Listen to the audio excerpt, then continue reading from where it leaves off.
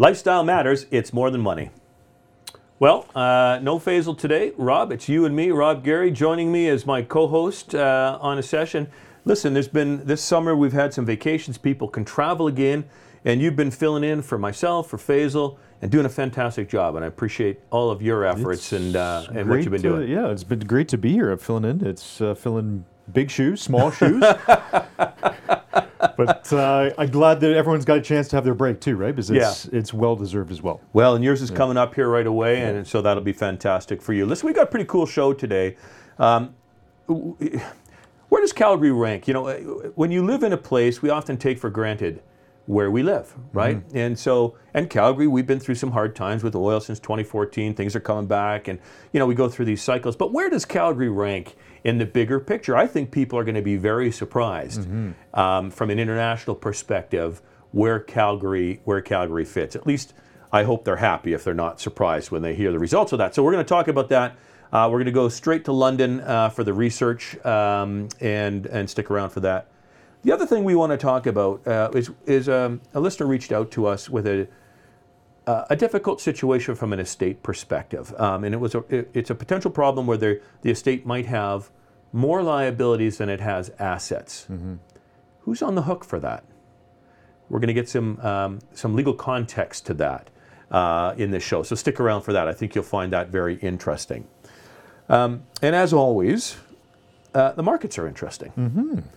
So this week, there were some ups and downs, but we generally see a bit of a rally continuing in the equity markets. And we did get some further data around inflation, U.S. inflation in particular. Yeah. And I think all those things were influencing the markets a little bit. What was your kind of your takeaway?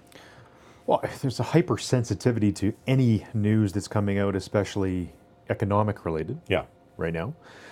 And so the U.S. numbers that were printed this week on inflation, CPI numbers came out.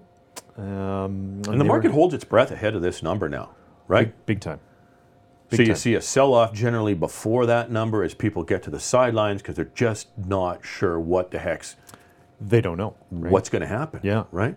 And central banks will be watching these very closely. Yeah. So what did we get? We were below expectation, but... flat month over month. And I think that was the bigger number that the market was starting to digest and say, okay, have we plateaued here? Right. And you were looking at manufacturer numbers.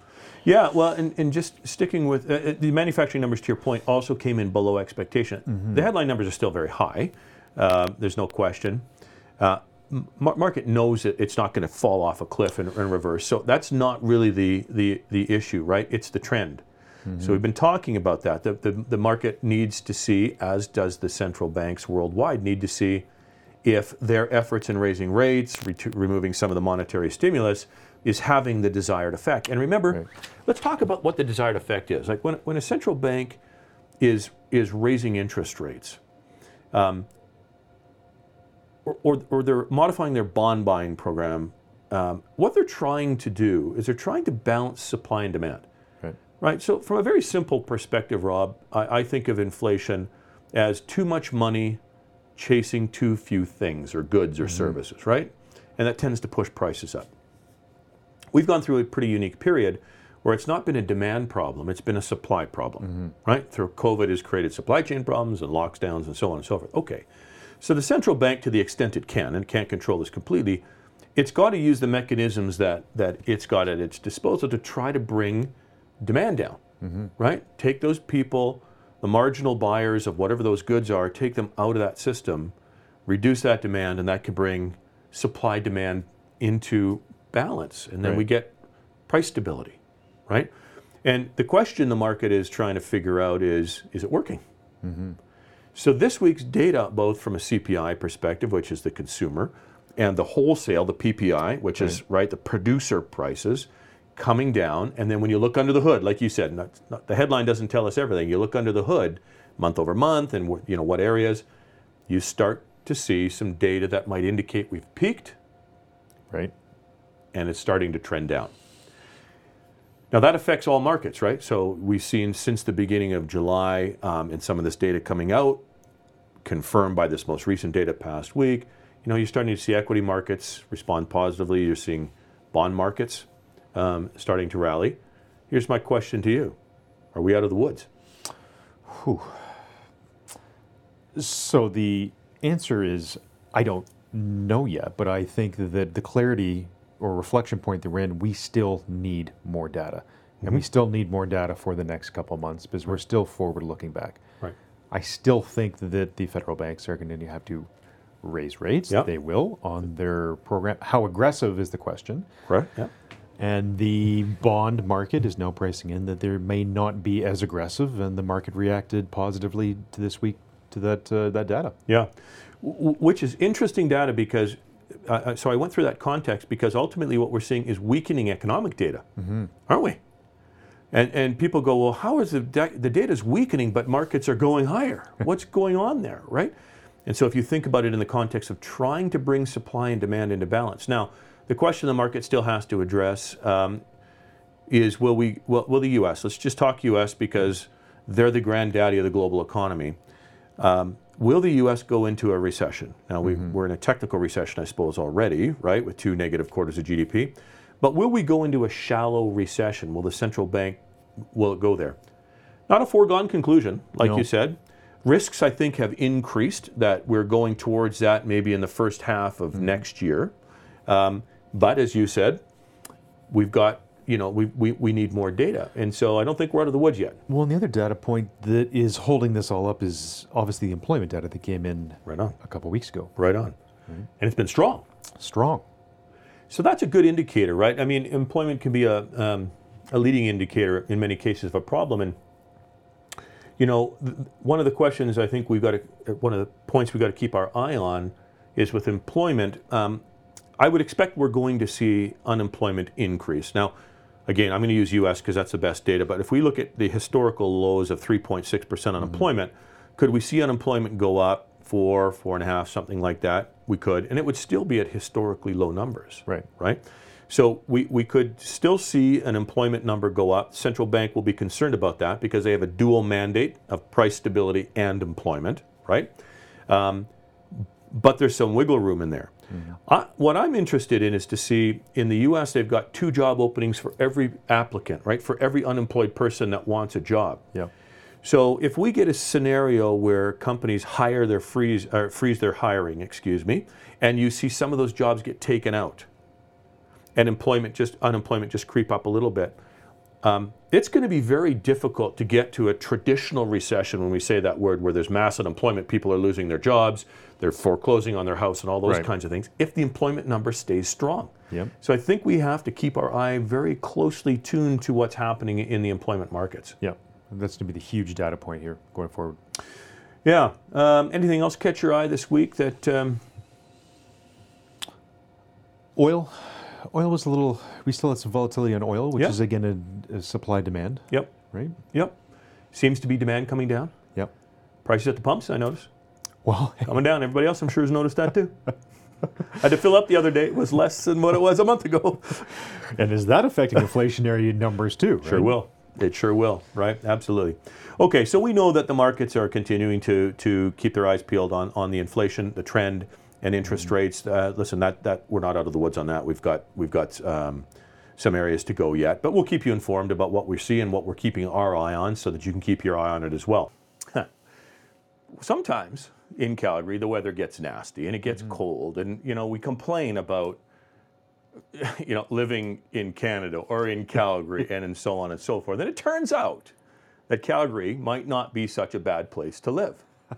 So, there's every year we see research done on various cities around the world on livability, and there's so on and so forth, lots of input put around that. And we're going to explore that today because Calgarians might actually be surprised about how good our city is. Pleasantly surprised, right? Yeah, I think so, yeah. Anna Nichols is an industry analyst director at the Economist Intelligence Unit, and she's joining us today. Anna, welcome to the show. Hi, glad to be here. Now, you're just north of London. We're sitting here in Calgary, and we're going to talk about the various cities around the world and the livability. But so you guys do some research on these cities. Maybe you can just give us a little bit of background, first of all, before we go into the rankings, about what do you look for in a city that's that makes it a livable city? Yes, so we score cities across the world on 5 categories. We score them on stability, which broadly means kind of political stability, but also that the laws are enforced. We score them on the healthcare provision. We score them on the culture and environment, which includes the climate. You mentioned Canada's climate. And we score them on education systems, so the availability of schools, and also the infrastructure, including the public transport. And we do this primarily for the sake of kind of senior executives who might be moving to that city and want to know what the kind of standard of living they can expect in that city is going to be. But we also do it for the sake of the cities. The cities like to compare themselves, know where they're falling short.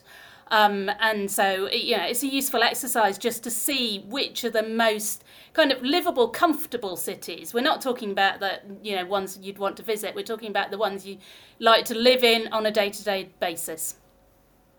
Okay, that's interesting. So, given that, and you're scoring, how many countries do you score around the world in total? Or cities, excuse me. Yeah, cities. So we used to score it. We've been doing this survey for about 20 years now. Twice a year we do it. And we used to score 140. This year we actually added another 44 cities, but we had to drop one. And that one was Kiev, because we couldn't complete the survey in Kiev because the war broke out just as we were doing the survey. So we've ended up with a survey of 173 cities across the world. I mean, they're fairly evenly spread. I'd say probably fewer in Middle East and Africa, but, basically a good cross-section of the biggest cities across the world. Well, we have a lot of conversations, Dave, with clients and listeners about where we'd want to live in the heart of the winter. Yeah. It's the Bahamas or somewhere. That's where we'd rather live, right? Yeah. This report, Anna, it showed 3 cities in Canada in the top 10. So I found that interesting. Calgary, Vancouver, and Toronto. And so what specifically is drawing Canadian cities to the top of this list? Well, it's interesting. Canada has always done pretty well in this survey, I have to say, because it has the stability, it has good investment in public services and in infrastructure. And it also has a relatively good investment in terms of culture and environment as well. So Canada does normally do pretty well in this survey. I have to say that last year and the year before, the survey was obviously massively skewed by the pandemic. So a lot of cities, and particularly those cities that were quite strict about the pandemic and about making sure that people didn't infect each other, they got scored down because obviously shops were shut, museums were shut, and so we couldn't score them high on that culture and environment section. And so Canadian cities dropped as a result of that. But they've all bounced back again, and they really do pretty well. I mean, if you're talking about Calgary specifically, it gets the maximum possible scores in 3 of the 5 categories I mentioned. So in terms of healthcare, in terms of infrastructure, in terms of education, it gets 100 out of 100. So let's talk about where we rank, and we won't hold Toronto against you. We're out west here. I don't know that I would agree that anybody should be living in Toronto, but so be it. We'll take your math for what it is. I'm going to have you compare and contrast, if you would, Anna, to the extent you can, the number 1 position and where we fall in Calgary. And I'll do the drum roll. You can tell us where we are in the most livable cities in the world. So maybe start with that, and then compare and contrast the number 1 ranked city for us. Yeah, okay. So in first place, we had Vienna. In second place, we had Copenhagen in Denmark. And in third place, drum roll, we had Zurich and Calgary tied for third place. So I mentioned that Calgary got top possible scores in 3 of the categories. Where it fell down slightly was in terms of stability. And one of the things that played into that, I have to say, were the anti-vaccine protests that were taking place at the time when we did the survey. So that was February to March this year. So that was obviously a slight kind of downward score in terms of the stability ranking. But also, Calgary didn't do quite as well as Vienna in terms of culture and environment. I mean, if you think both Vienna and Copenhagen, they're capital cities, They've been there for hundreds of years as kind of major tourist destinations. They've got loads and loads of attractions, and they get the best possible kind of orchestras and operas, etc., that their countries can provide.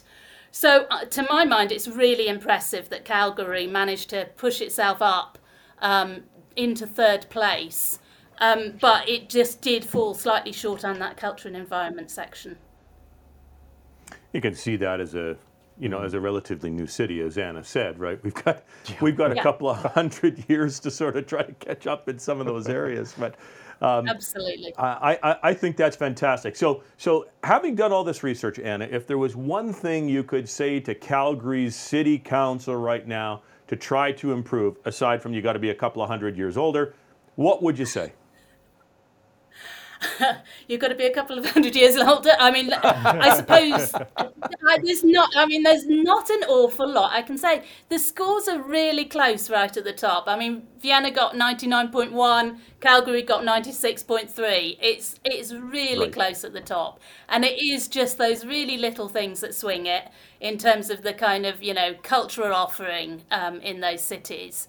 It's really hard to see what Calgary could do, but I mean, I suppose just making sure that those cultural and environmental attributes it does have. I mean, the Olympics the Winter Olympics facilities that were put in place, those are kind of kept up to date and kept in good condition, and also that there's lots to do basically in the city. I mean, that's all that Calgary can do as far as I'm concerned. Mm-hmm. Well, that's fantastic, and I want to thank you very much for taking some. Thank you for taking some time out of your busy day to join us and extol the virtues of the city that we live in, because sometimes we forget, I think, how good this city is. Thank you very much. It is good. Great. Thanks. Rob, we often talk, so this show's about more than money, right? So it's about finance and it's about lifestyle. And when we talk about retirement, we talk about the various phases of a family's financial life cycle, and all of us will get to that final phase, right? The final phase is when we have to transition our estate and any assets that are left over to the next generation. How to do that, right? And there's considerations around tax, there's considerations around family dynamics, there's considerations around the gift itself. How the gift, what gift you're giving and how it's received. Really, it's actually a fairly complex issue that I think many people they don't think about, and sometimes it can become too late. Now, we're joined by Catherine Zhang, who's been a long-term recurring guest and content provider around estates and whatnot. And Catherine, it's been a while, but we're happy to have you back. Thanks for joining us. So Catherine is a partner at Walsh LLP and is a trusted resource of ours. Catherine, I'm going to start with a bit of a scenario. We had a listener reach out to us, and it was a bit of I think, a tricky situation, and we'll get some general guidance from you on this. I'm not going to go through all the specifics of it, but essentially, here's the problem: is a parent passed away. The estate, as they're winding it up, has some liabilities against it, and it turns out not enough assets to cover all of the liabilities. Now, the question is, when you run into a situation like that, and I'm not sure lots of people do, you can maybe comment on it, but when you run into a situation like that, what happens? What are the considerations? What does this person need to think about? Who's on the hook for the money? And what exposure does, say, an executor have? Those are great questions, and it's not an uncommon situation that we get calls or inquiries about. I think the first thing we always walk through with executors is, number one, determine whether or not you're prepared to administer the estate, having regard to what you know about it. So if you have the feeling that, there might be some creditors outstanding at the end of the day, just have a think about whether or not you're prepared to proceed. Because especially in those circumstances, certainly the creditors and the beneficiaries of the estate are going to be watching the accounts very closely to make sure that if there isn't any money at the end of the day, that those pennies have been accounted for. If the executor has confirmed, notwithstanding all of that information, that yes, they'd still like to proceed, and we often get that family members are really interested in making sure their loved ones' affairs are settled properly, and so to give the rest of the family peace of mind, I think a lot of executors do decide to proceed, and we say as long as you have made sure that you've notified all the creditors appropriately and you've dealt with all of the assets appropriately, if there is still money owed at the end of the day, that is not something that you are personally liable for.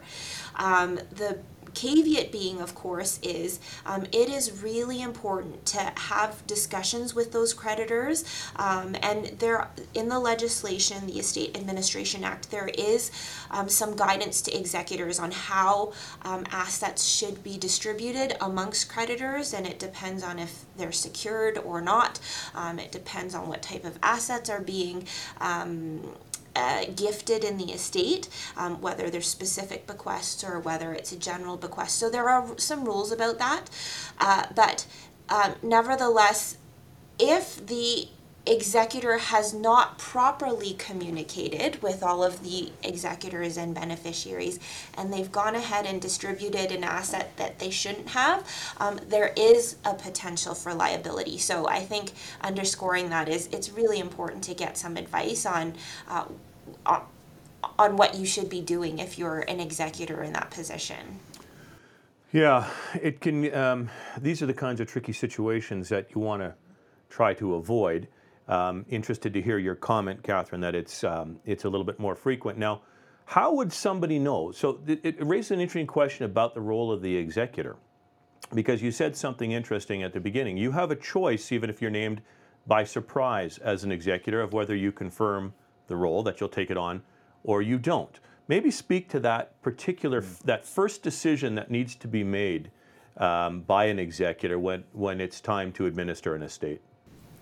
Yeah, and oftentimes that is the first consideration that needs to happen. So if you are notified that a loved one or a friend has passed away and that you've been named as executor, often what we hear is that person will go out and start notifying the banks and say, I'm listed in the will, I need to get an understanding of what the assets and liabilities are. Well, by doing that, you've already stepped in the role of the executor. So what we talk to clients about is, even before you contact anybody, perhaps what you should do is get some legal advice to figure out whether it makes sense for you to act as executor. There is a mechanism in place that allows you to say, you know what, I'm actually not comfortable with taking on this role. I would like to renounce. And then that appointment goes to the second named person, if there is that appointment in the will. And a law office can certainly help you draw up the document to confirm that, no, you do not want to be that person. Connected with that is, well, how do I know if I don't know what the assets and liabilities are? What if whether I take on that role is contingent on that? What we've done in the past is we've really carefully crafted some letters to banks and other asset financial institutions or other asset holders to say, this person understands that they are named, they are not making an inquiry as an executor, and we just want to understand the status of the estate. And in that way, they can properly, if they decide not to take on the role, they can properly confirm that they haven't intermeddled in the estate, which is some legalese for saying, I haven't represented to anybody in the world that I am the executor and have received information that I would otherwise not be entitled to. There's great points on the piece when it is contested, right? When there's issues, with the will and they've come up after the fact. We have a lot of conversations with clients about, what certain things they can do as a family conversation develop in legal documents before, and maybe you can give some pointers to the listeners on, what can you do to set up before so these things don't happen. I think the big one is if you are under the impression that there are a couple of people that want to compete to be your executor, which that one's more rare. I think a lot of people now are understanding that being an executor takes a lot of work.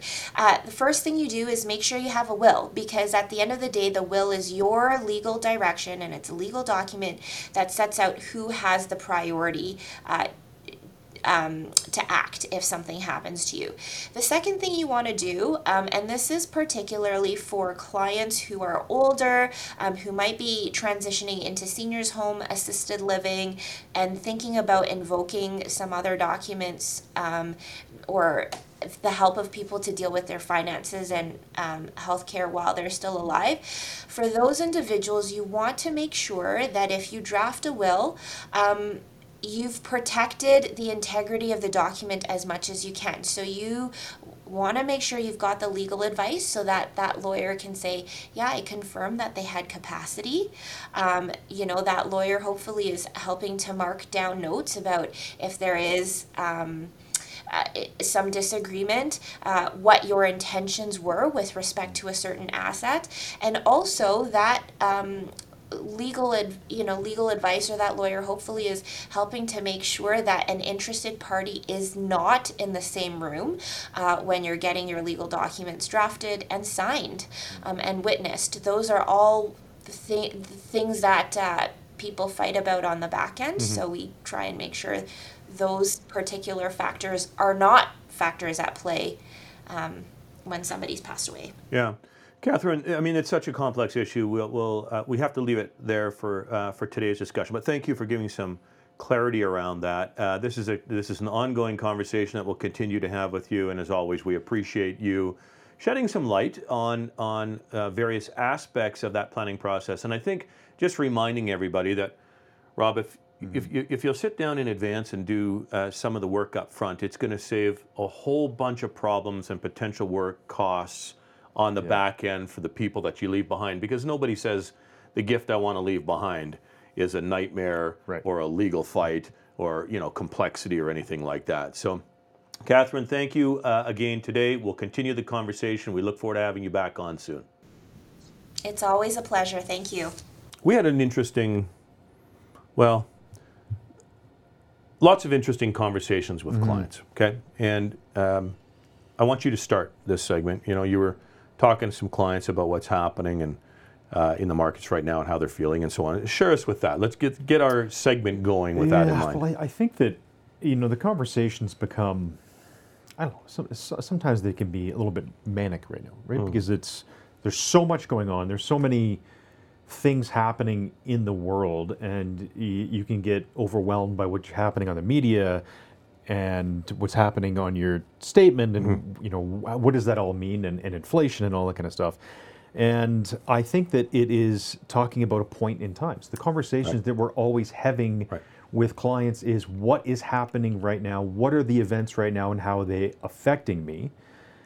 And it's not, because we're talking with clients about the next 30 years of their life, not what's happening this week, tomorrow, or events next year. Yeah, and you and I were both talking about that emotional reaction to the headlines, right? In the context of strategy versus tactics. And both of us had interesting conversations, different people, different families, but they were business owners, effectively, or sort of C-suite, high-level people. I think, and I don't want to speak for you, but my conversation sounded a lot like yours, I think, and there are a lot of similarities. And in the conversation I was having with this person, certainly lots of concern, emotional concern about what's happening, right? Markets go down, then they go up, and what's going on, and so on and so forth. And I tried to have the conversation with this person in the context of the business that they were in, right? And, when I had that conversation, I said, great, you're in XYZ business, okay? And in that business, I'm assuming through the period of time you owned it, there were times where it got challenging. And he, in this case, shared some examples of times it got challenging. And I asked the question, I said, okay, so you had a business, you had a strategy for that business, which was long-term, and you go through a bad time, okay? Did you sell the business and you move into an entirely different business? And it kind of fun, I got a funny look, right? It was, what are you talking about? No, right? And I said, well, how come?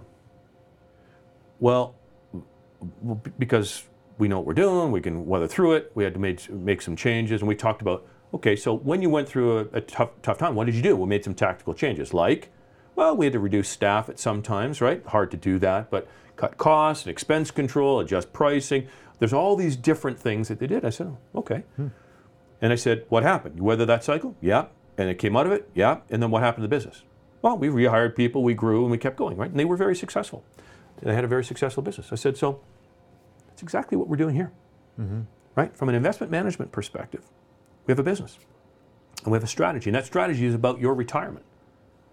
And that retirement is 30 years, right? We've got a strategy built for 30 years.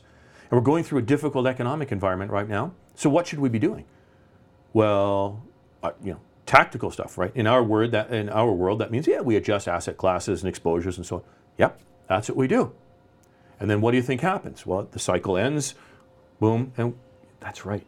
It's the same thing, right? And your conversation, I believe, was largely similar to that. Different businesses, obviously. Yeah. It becomes, we talk about this a lot, the behavioral science behind this, which is fascinating. Right? And taking the emotion out of that. Because the emotion during one period of time, if there's not a vision of a long-term strategy, is sell everything or do something drastic to take advantage of 100% into one area that may get us through this. Right. But then what? Right. Yeah. Now, to your point and to my point, just to put it in terms of, in language that people understand, in investment management, the most extreme example is you've got a strategy in place, and then we respond emotionally to the headlines or whatever's happening. Go all cash, or go all oil, right? Because oil is going up, or go all whatever. Pick your all whatever it is, right?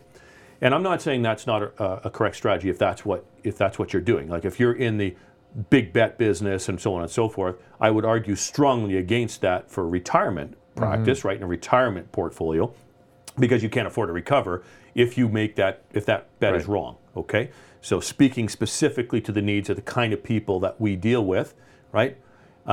It's important to keep into context the strategy, and the strategy has to deal with the timeline, the goals and objectives, right? The risk factors that a family or an individual has, the income requirements that they want, the kinds of things they want to do in their lifestyle, and then just tactically adjust. So remember, strategy is not a point in time, and this is what we were talking about. People get caught up in that point in time in that headline, and they lose track of the long term.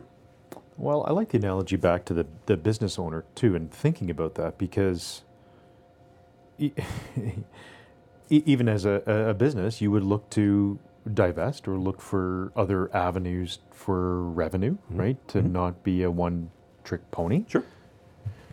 Same thing with pillars and strategy, right? Yeah. So I like the two. They go hand in hand. Yeah, and you and I both know that. Listen, it can be very unnerving when markets are moving around, and they can be very sharp movements and volatility. I get that, and people are entitled to experience the emotion of that. That's fine. I think that there has to be moments, and business owners, I think, are probably more uniquely equipped to think through those scenarios, to try to dampen the emotional impact if they think about it in the context of their business, right? Now, I also understand that it isn't your business, and you might have felt more in control in your business because you know how much it costs to turn the lights on and do the various things. Right. You're an expert in that area, and maybe you're not. So I understand that. But the context of that decision making and the context of staying focused on the big picture, I think is just so important for people not to get trapped into making bad, emotional, irrational, outsized bets and decisions that can ultimately have an impact, a really dire impact that they can't recover from. Right. And that ownership bias can have a factor in that too. Yeah. Right? Yeah, that's right. And that emotional bias, there's all kinds of things. In fact, we're going to host a community session in September, and we're going to bring in a behavioral finance speaker to talk about how emotions can drive our decision making and the impacts it can have. Because I think that it is so important that people try to dial that back. Again, you can feel it, Right. But you need to dial it back into a way that it will not affect the long-term strategy that you've got in place for whatever that is. If it's your business, if it's your investments, if it's your kids or whatever, I don't. We're all going through it. We're all going through it. Everybody goes through it. That's right. Okay, listen, we got to try to make that, put that in English and translate it into a set of steps and activities and things that people can actually put in place to enjoy their retirement. And as every month we do, we're going to host a seminar and talk a little bit about the framework, right? Some of the challenges, the frameworks, the strategies you can put in place to protect yourself. You can join us on our next seminar Tuesday, August 16th, 7 p.m. live online. Go to morethanmoneyradio.com to register. Okay, I think we got to wrap this show up, but I'm pretty pleased. There's a lot of moving parts to retirement, right? Right. And each of them require specialization. Each of them require some thought, some planning, and it doesn't have to be overwhelming, right?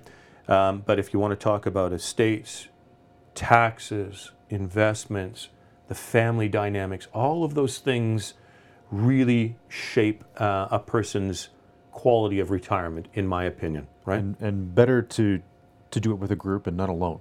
Yeah, well, I don't know that anybody has all of the skill sets, and it would include us in that, right? We need people like the Catherine Zangs of the world to help us with the estates. We need the Ken Linds of the world to help us through the tax component of it, right? So there is a team of people that you need, but it can be done. And listen, it's a series of steps, and that's what we hope to bring to you in the show. We hope to bring to you in our seminars, and so to that extent, I hope we've accomplished it for you this week. But we want to thank you for tuning into another edition of More Than Money on 770 CHQR. On behalf of Rob and myself, Dave, we look forward to chatting with you next week.